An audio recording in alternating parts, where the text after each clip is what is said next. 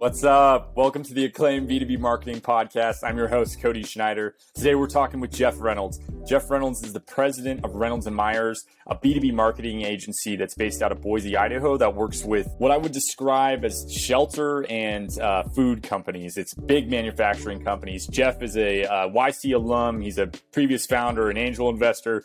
He's got a wealth of knowledge in the B2B space and super excited to chat with him today. We're going to talk a lot about how to hire and really think about marketing organizations for early stage companies and also for companies as they get to scale. Here's a clip from today's show. It starts with an understanding that power laws really apply to marketing. And what I mean by that is, most companies are going to be built, especially early stage companies, not by 7 different channels, but by 1 or 2 channels, right? So the first thing is to internalize that concept, that your job as a leader or a growth marketer is not, in fact, to go do marketing, meaning, spray and play shit all over the place. Your job is to hunt down what the power laws are, in your space at this moment in time. That's just a small taste of the awesome episode we've got in store for you today. I can't wait to share the rest. This podcast is sponsored by the Acclaim Podcast Agency. Acclaim helps brands start, produce, and grow podcasts to their target audience so that they can create owned media so that they can generate demand and grow their revenue.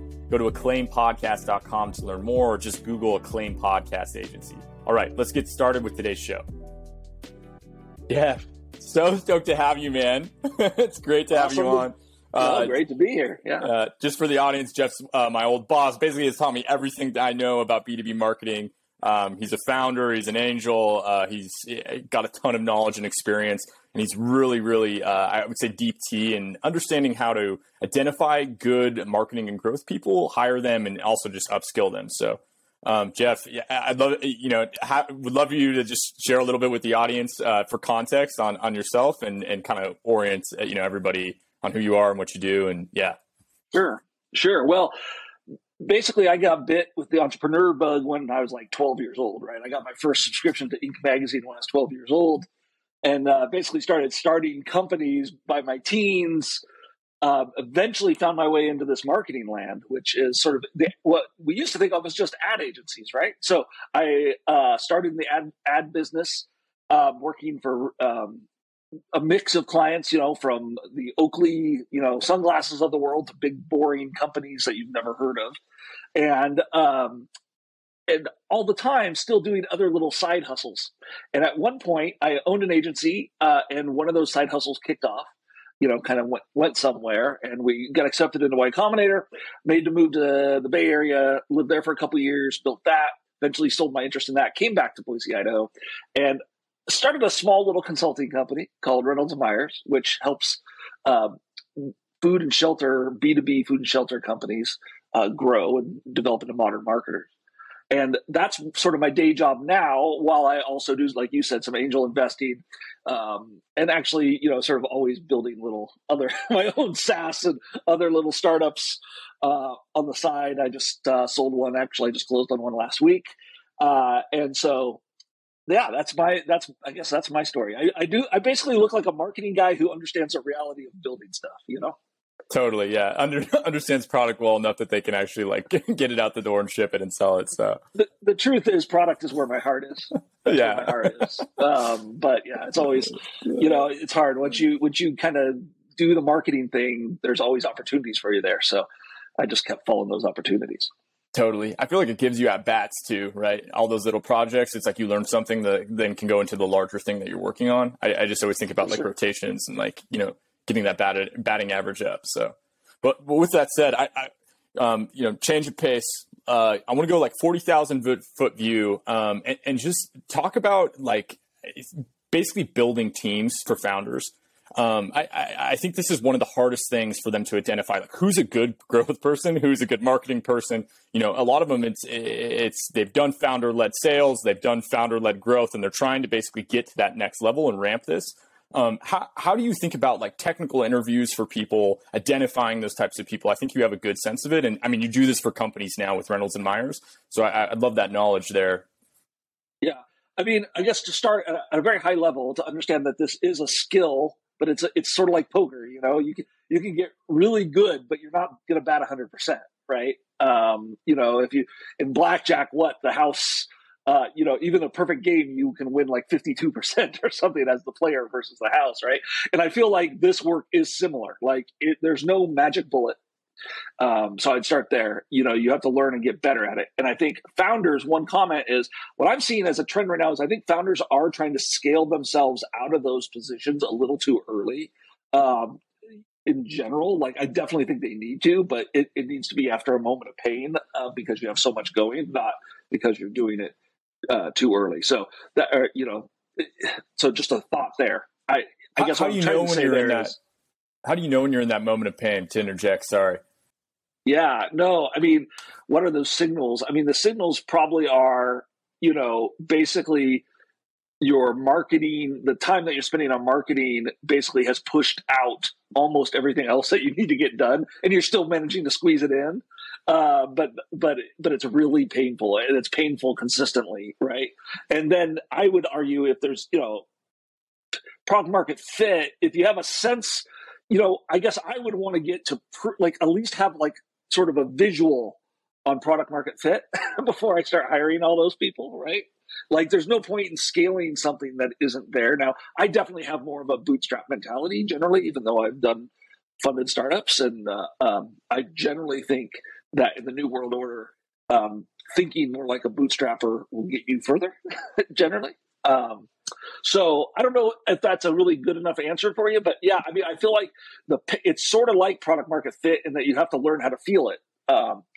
That you've gone far enough, but it should be legitimate pain and not just inconvenience, or, oh, I'd like to do all these other 50 things. But I also come from like a sales first mentality.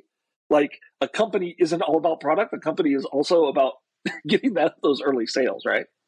Yeah, I talk about that all the time. Like the product and the distribution need to be side by side. Like those things have to be thought of from day one. It's the same side of of a coin that, and I feel like a lot of founders like they focus on that product piece and SF in particular, like they're obsessed with that, but they don't think about that distribution side, which is as critical, if not more. I mean, I'd love your thoughts on that and just like how you think about that and communicate that to first time founders.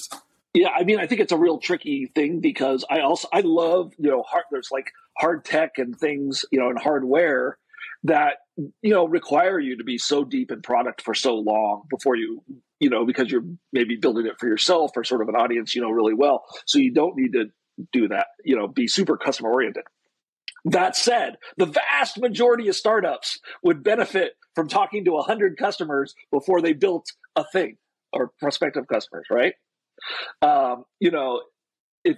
If you were taking a class, Steve Blank's class at Stanford, it's like he's like week one, go talk to 50 customers, and interview them and understand how they actually buy and think and locate products and these sorts of things. And not do you like my product idea, but like understanding your customer, right?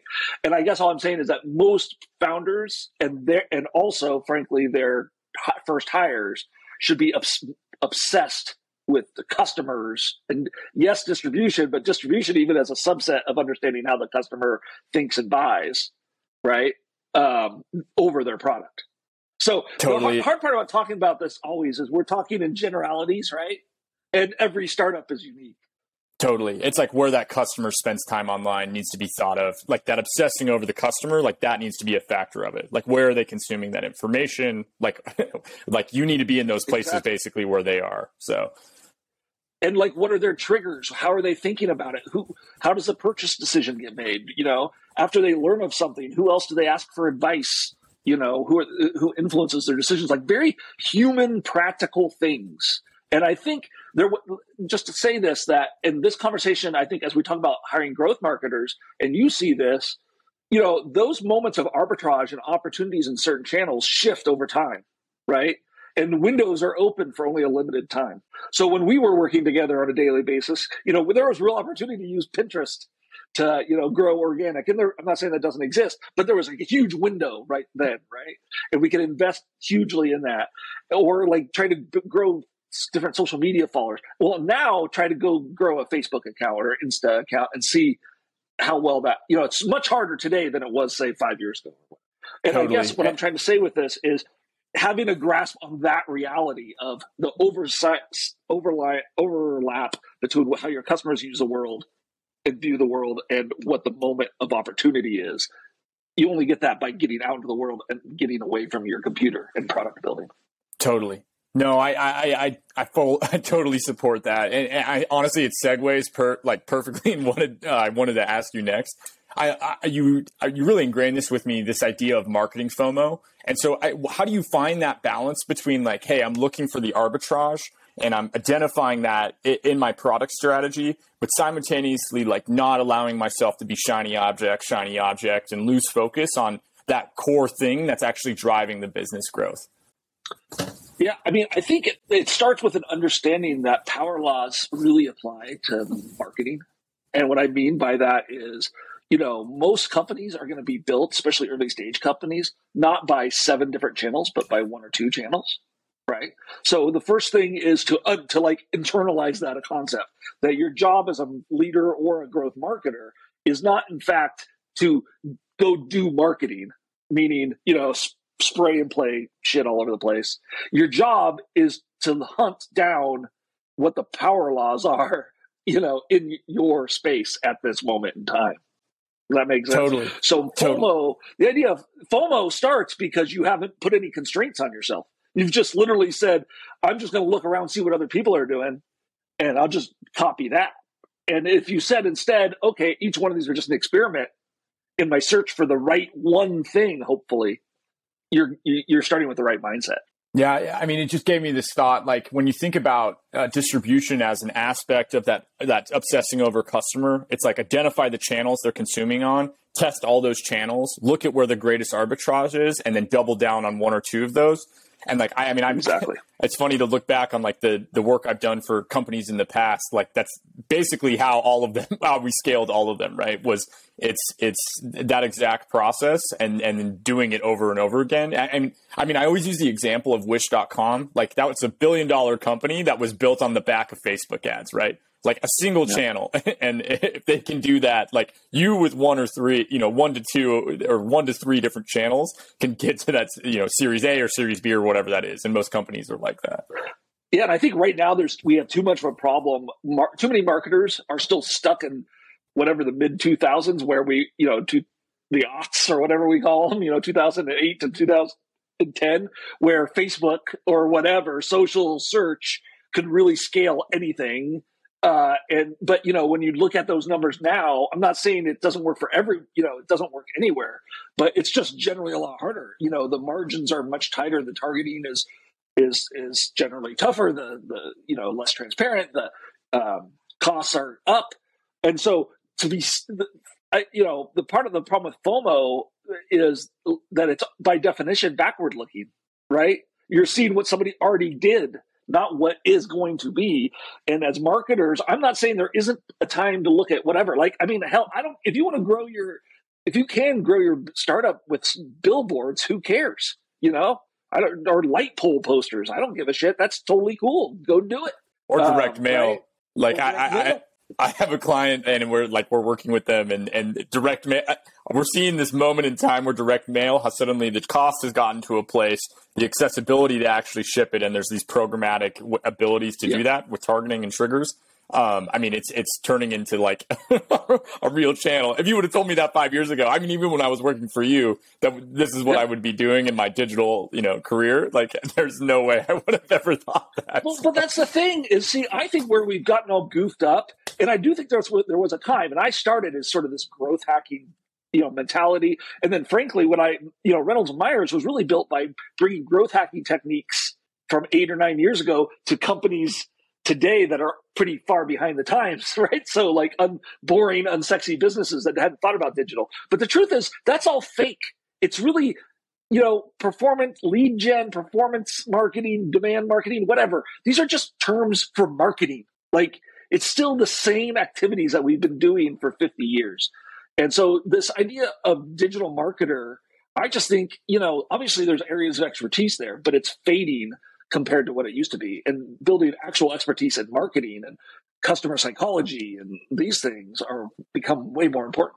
Totally. It's having a renaissance, I feel like. And that's a great way to go and kind of to this next topic about like how to communicate marketing internally and get buy-in from decision makers. I think this is something, I'm really thankful for coming from the agency background and then going and working at these companies is you almost have to market internally to get people to build that trust and give that leash. Because I think marketing is one of these things that everybody has an opinion on because they're watching you in the pit and they think, oh, I can do that. Right. It's like, but it's you don't actually, it's way more difficult or way more, I don't know how to describe it. Like it's a lot more complex than it looks. I'm curious your thoughts there and just how do you think about that when you're talking both with clients and then also like if you're a person that's within a early stage startup, how do you communicate that to your team?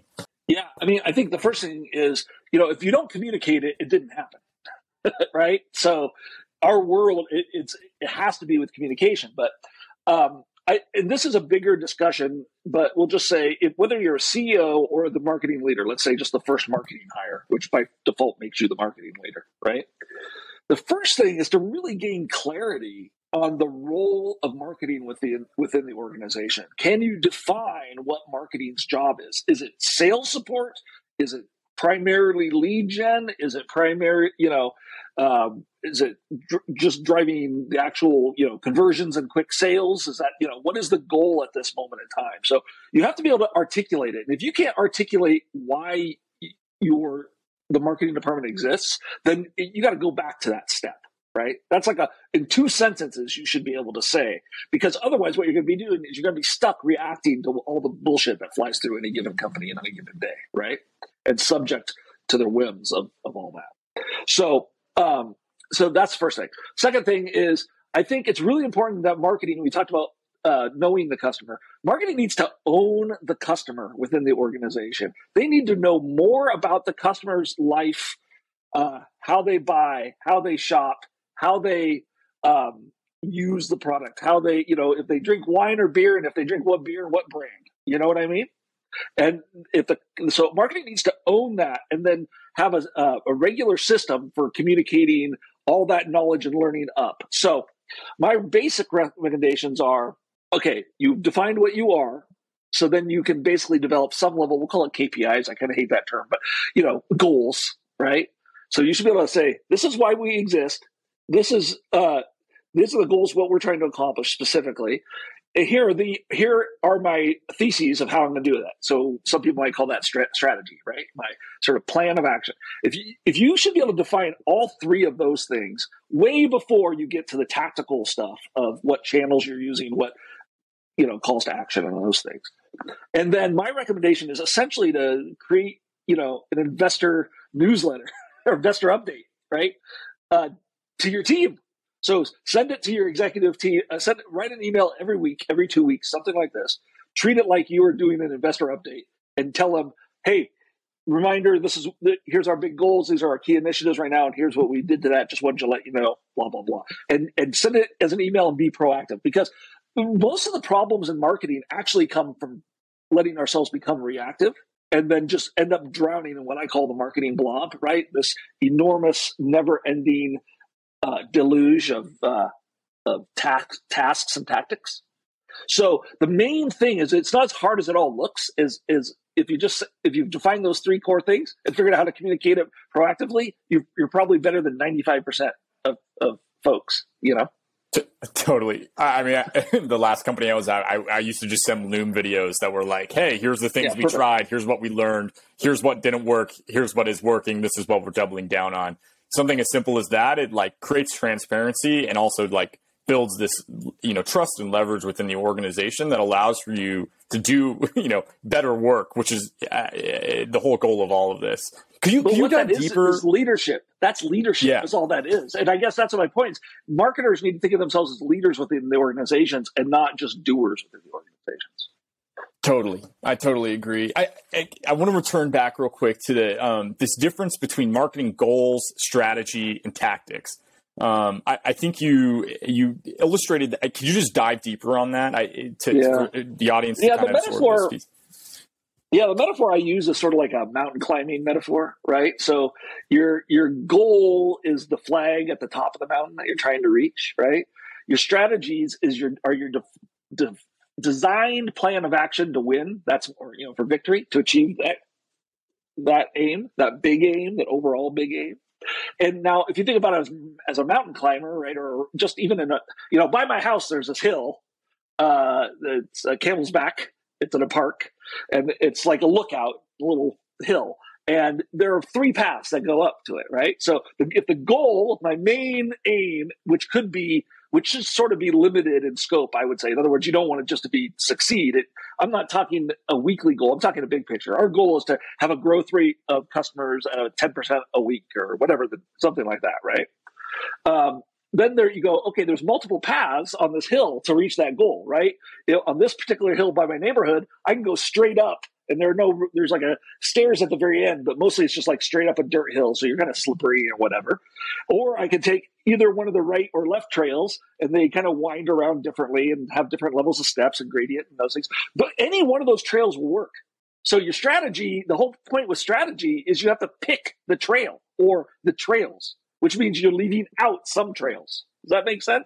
So you have your goal, your strategy is your plan for getting there, and then the tactics are all the things you need to do to implement your system. So if I choose the easy path, I can just wear my flip-flops. I don't have to worry about my shoes, and so the tactic doesn't matter. But if I want to go straight up that hill, I might need my hiking boots or something, right? So I need to plan for that. So the tactics are just the things that execute the strategy. And I think these words, like the word strategy gets to be like all this highfalutin. It's not that big of a deal. What it really is just, you could also think of it as like a thesis. This is my theory of how I'm going to win. And there's a plan. And ideally it sort of all holds together cohesively in a way that allows you to sort of measure it and think about it. So I don't know if that helps. It's a good hard thing to talk about because it happens literally at every level. No. It happens at the highest levels, like corporate strategy, and then it happens at the lowest levels, like how do I plan this event, right? Yeah, I feel like that question of why are we here, right? Like that, it should be asked at the beginning. I mean, when I was working for you, that was like one of the first things that we would start with is like, what is the why? And then where are we trying to go? What is the why? And then work our way backward from there, building that system out to actually like create a process and implement it. So, yeah, I think there's some skill and some learning around sort of how you right size those goals and strategies for your particular team and particular, market and all that thing. And that is tricky. It's not obvious or easy. And you learn that over time. Yeah. Again, it's at bats. So, all right. So, okay. Next thing I wanted to talk about. So you've kind of defined this. Talk to me about North Stars, and then, how do you get your teams, like especially experts? Like we're seeing this more and more now where it's like, oh, this person is really good. Like, especially once you get to scale, this person is really good at, this channel SEO or this channel, Google ads. How do you create a North Star for them within the marketing organization, and then allow for them to have that autonomy so that they can basically ship on those things, but not lose the focus and go too broad? I feel like this happens really often where it's like trying to find that balance is hard. Like, is there any, how do you, I guess, teach these organizations that you're working with to do that? And what you mean is like the sort of the FOMO temptations or whatever suck people down. Even if I'm an expert in SEO, it's a concern that I sort of chase rabbit trails on that instead of sort of aiming towards that clear goal. Is that what you're trying to say? Yeah, totally. Like, okay, is this channel even providing value? Like, why are we investing in it? Like, how are you thinking about that like defining that North Star and then making sure that all the team is shipping towards that? And then, is there any, is it meetings to get that accountability? Like, I guess, what are those frameworks that you're using? Yeah. So every organization is a little different, and every stage of organization is different. Sorry to keep using those sort of boundaries. But if you have defined sort of the why of the marketing department, then you're probably about 80% of the way towards solving a lot of these issues. Because if you if you treat your department like it's its own startup, right? Meaning it has its own objective, its own reason for being, and then even principles or values or sort of other constraints that we apply to. So, for example, you might be a company that says, we don't use black hat techniques. We don't use gray hat techniques. We don't, we want to be more brand driven. We want to be just transactional. We want to be the lowest price, whatever, these various constraints, right? That really, if you do a good job of defining your marketing department, then you've solved for half of that, right? But that said, I think what you're kind of getting at is a challenge with the entrepreneurial world, right? Like the best people are entrepreneurial nowadays in most companies. The best, most ambitious, most efficient, effective, outcome-based people sort of have an entrepreneur streak in them. So if you're a founder, you're basically hiring other would-be founders in many, especially in the early stages. Does that make sense? Totally. Yeah, no, I always say this. You agree with that, right? Oh, absolutely. Yeah. I mean, the best growth people are I call them they're founders in disguise, right? It's right before they go start their own company. And you're basically getting them in that window before, like when they're really good and they're like about to go, find somebody who's a technical co-founder and then ship on that. I mean, in my experience, yeah, go ahead. No, I was going to say, and so think about all you have to do to answer your question in a lot of ways, then is to think, how would I manage me? And how I would manage me, and most of those people are setting clear objectives, clearly defining the roles of that objective, and then giving them skin in the game, whether that's equity or some other reward system that gets them there, right? And then from a practical standpoint, I personally think a real key thing is to let your team establish milestones. Like when are we going to have? Where are we headed with this? Have it come from them. Have them set deadlines and timelines. Frankly, they're always more optimistic than they should be, almost always, because they're entrepreneurial, driven, ambitious people, right? And so you're laying out. What I'm trying to say is, the easiest way to do it is actually to empower your team to do it for you. And then I like to meet with teammates, somewhere between every 2 weeks, every month. For a one-on-one that could be anywhere from a half hour to an hour to sort of review that status and be, giving input and sort of co-locating on those, and collaborating on those issues, if that makes sense from a practical standpoint. I find what the number one thing is, it's sort of like is sharpening the saw from the beginning. It's like when we say, okay, we're going to try this channel. What do we expect to get out of it? Define this up front, right? You can't just find it afterwards. How long do we think it's going to take? How long do we think it's going to cost? And if it succeeds, what are we going to do? If it fails, what are we going to do? If you can answer those 5 questions, and sort of proactively, that basically can become your framework for your check-ins, your biweekly or monthly check-ins. I think as a founder, early stage, generally, you're meeting more frequently with your growth team. And as a later stage company, you're meeting less frequently. And I also think generally the exception to that is sometimes you just need to give people time to go into the cave and do their mad scientist work. And so that 2-week schedule sometimes may be better off saying, we're not going to talk again for a month or 6 weeks.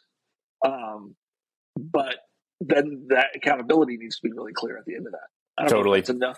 I'm trying to find the right technical level. No, that's great. It's to download that knowledge of I think it applies to all these organizations whenever you're team building, whether it's at a Fortune 500, like who you're working with, or down to hey, we have a team of 20 and we're just starting to get, pods within the company. I feel like it's applicable in all those places. So it's super valuable in that way. Yeah. I think the challenge is, every company, especially if like you said, we deal with a lot of Fortune 500s, Fortune 1000s, and these companies have other political dynamics at play. And small companies have that too. But to be honest, in a startup, you don't have room for that stuff, right? We know that. So that's sort of a word of caution. Get out of a small organizational politics. In a large organization, it's sort of endemic to the situation. And my general rule is if as long as you're moving forward, taking steps, I call it progress, not perfection, just always making progress. And generally actually trying to do less, not more, I find actually speeds things up. And so in other words, instead of assigning somebody to go do 20 things, assign them to do 2 things, try the two channels and then thoroughly debunk that instead of living in this land, which is what most companies do. We have 30 different channels we're experimenting with, and we really can't tell what's happening. Because that's the reality. The other thing is, like, when we get into attribution and all that stuff, it doesn't work. It doesn't. I mean, people can, again, worked great in 2010. no doubts. But now, because, if you think about the way you shop, many of that last mile is not attributable. It's not directly attributable for many, many products. 100%. I mean, it gets even more complicated in the B2B world, like where the time, like the purchasing, like the time horizon for that purchasing cycles. Decision is exactly. It's like it's over a 90-day window. Like how do you know what that final trigger is? It's an accumulation of 20 different small things that happen that led to that, and a lot of them you can't even see. Like it's like. I could go down this rabbit hole, but where it's like they're reaching out to your customers and having conversations with them, and you don't even know that that's happening. Exactly. And if you, for most organizations, for most complex sales, the person who's actually buying, the economic buyer, which may be like a procurement person or something, right, had nothing to do with the purchase decision, let alone, they're literally just negotiating the price, So who actually did you have to influence to do that? Now, obviously, there's a lot more in B2B. It's starting to look more like B2C, right? People have budgets and credit cards and can just buy a product, right? So that's changing, but still, even that's like, and that's why doing these customer interviews is so important, because it's important not just to understand, hey, would you like this? But it's more like, well, who else would have to sign off on this? What would stop you from buying it? How long, understanding. Tell me about your purchasing process. And in a big B2B company, it can be 6 weeks. I just had somebody schedule a meeting with me. It's 6 weeks out because of their calendar. Now, do I really believe their calendar is full for 6 weeks? No, I do not. But that's the way they think, right? They don't have that sense of urgency. Totally. Yeah. It makes me laugh. It's interesting what you said about these decision makers, though, having these cards now. And this is actually an interesting pricing piece where it's like, what are those limits on the Brex card or the Ramp card that they have that they're allowed to whatever spend and just do that impulse spend within that B2B organization? Like that is something to think about from an acquisition standpoint. Like, is that in that threshold? Yep. This company that I just sold, we had a client that was a managed services client, and we lowered the price to $2,990 a year for this client, because that's what $3,000 was his cap on his purchase and credit card limit. And so with that, he could just buy us. We don't have to get approvals of anybody. From anybody. That's such a perfect illustration. Like, and that's happening now. And I think that's different than what it was, even 5 years ago when it came to who could be that decision maker within the organization. I've been having these conversations a lot of like, do you go bottom up or top down? And I'm like, more and more. I mean, you're seeing each of these, even in SDR roles where it's like, cool, you have this budget to buy tools that you feel like will help your workflow and you be more efficient. Like, why wouldn't you bottom up? It's going to bubble up naturally when they start outperforming all of their peers, like to their manager. Exactly. So I have a friend who has a company that sells to teachers, but originally he thought it was school districts. He should be doing full school district contracts. Well, the problem with school districts is they only really research products at their products at a couple trade shows a year, right?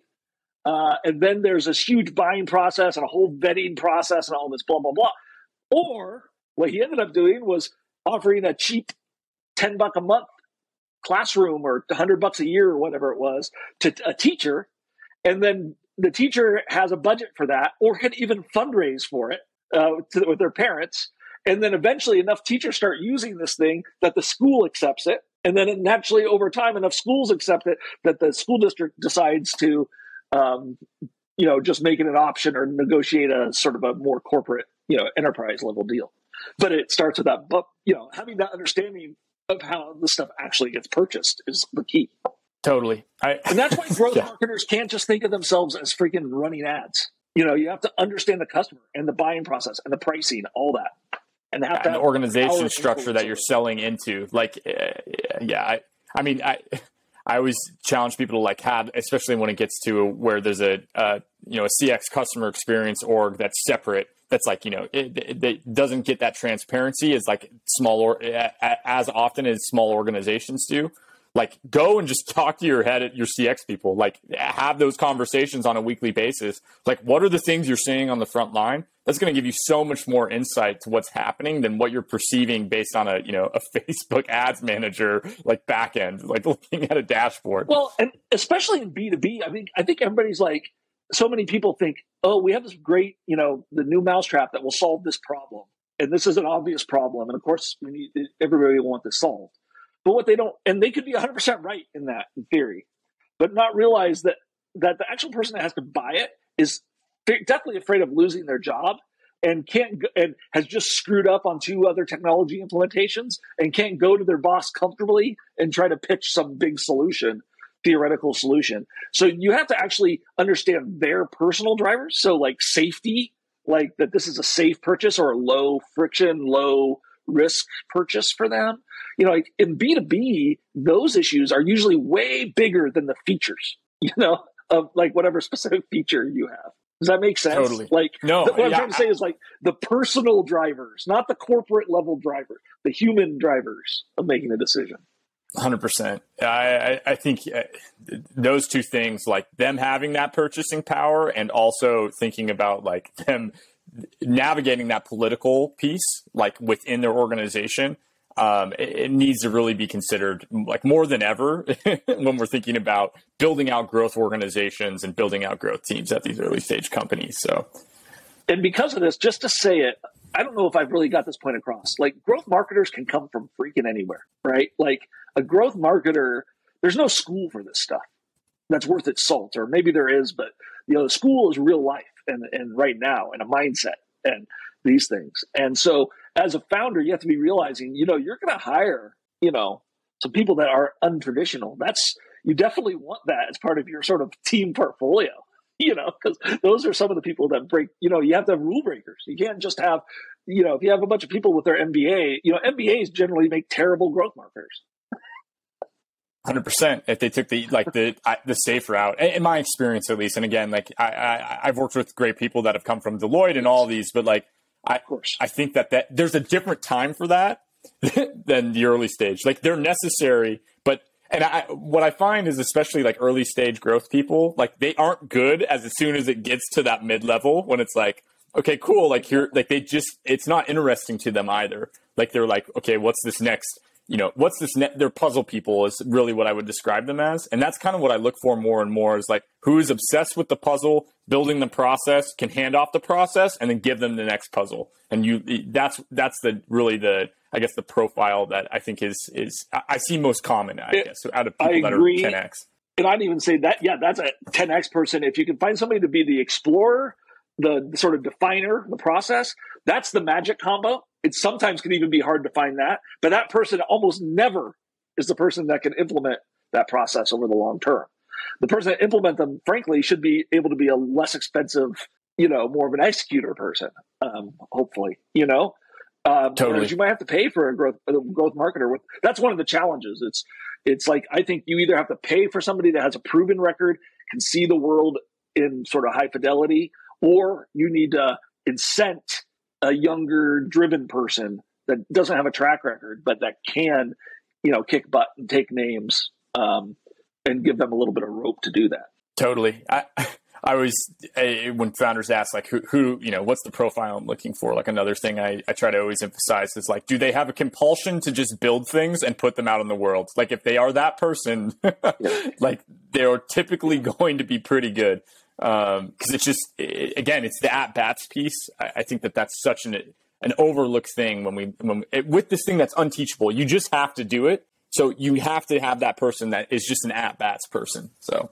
Yeah, and I'm trying to mix that person with somebody who I can gather that they have a sense of reality, meaning that it's not all just some theoretical, or they're not just, repeating some podcast that they heard 3 years ago, but they can talk about nuance, even sort of like argue with themselves. Like to me, that's a sign of somebody that can see reality, because reality is usually shades of gray, right? So that's one of the signs I look for. It's like, can they see how this could work and also see how it could just be a cluster. Okay, now you're and have those traits you're talking about. Now you seem like somebody I need to know or be connected with. Totally. All right. That was great. to conclude, what are the marketing arbitrages that you're seeing right now? And like, based on the data that you're, I guess, what's your team really excited about or shipping on for your clients and also just the startups that you've been working with? Yeah. Well, I mean, I think as you've identified, I think, the podcasting or sort of intimate communication, I think is really a huge opportunity. I think it's a huge opportunity, not just in an interview style podcast, but produced podcasts and maybe even mini series. You know what I mean? So like 5 episodes covering a topic instead of an ongoing series, and then maybe stringing together a series of those.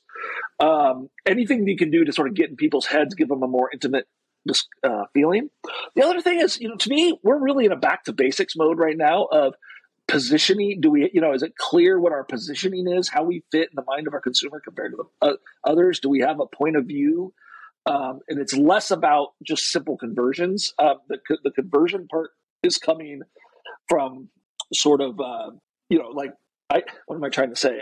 I guess the conversions are coming by getting back to basics more than they are by gimmicks at the moment. It's sort of a little bit of a longer term play, although I think people would also be surprised if they launched a podcast or killer content piece series type thing, how quickly that can return results if the positioning is right. So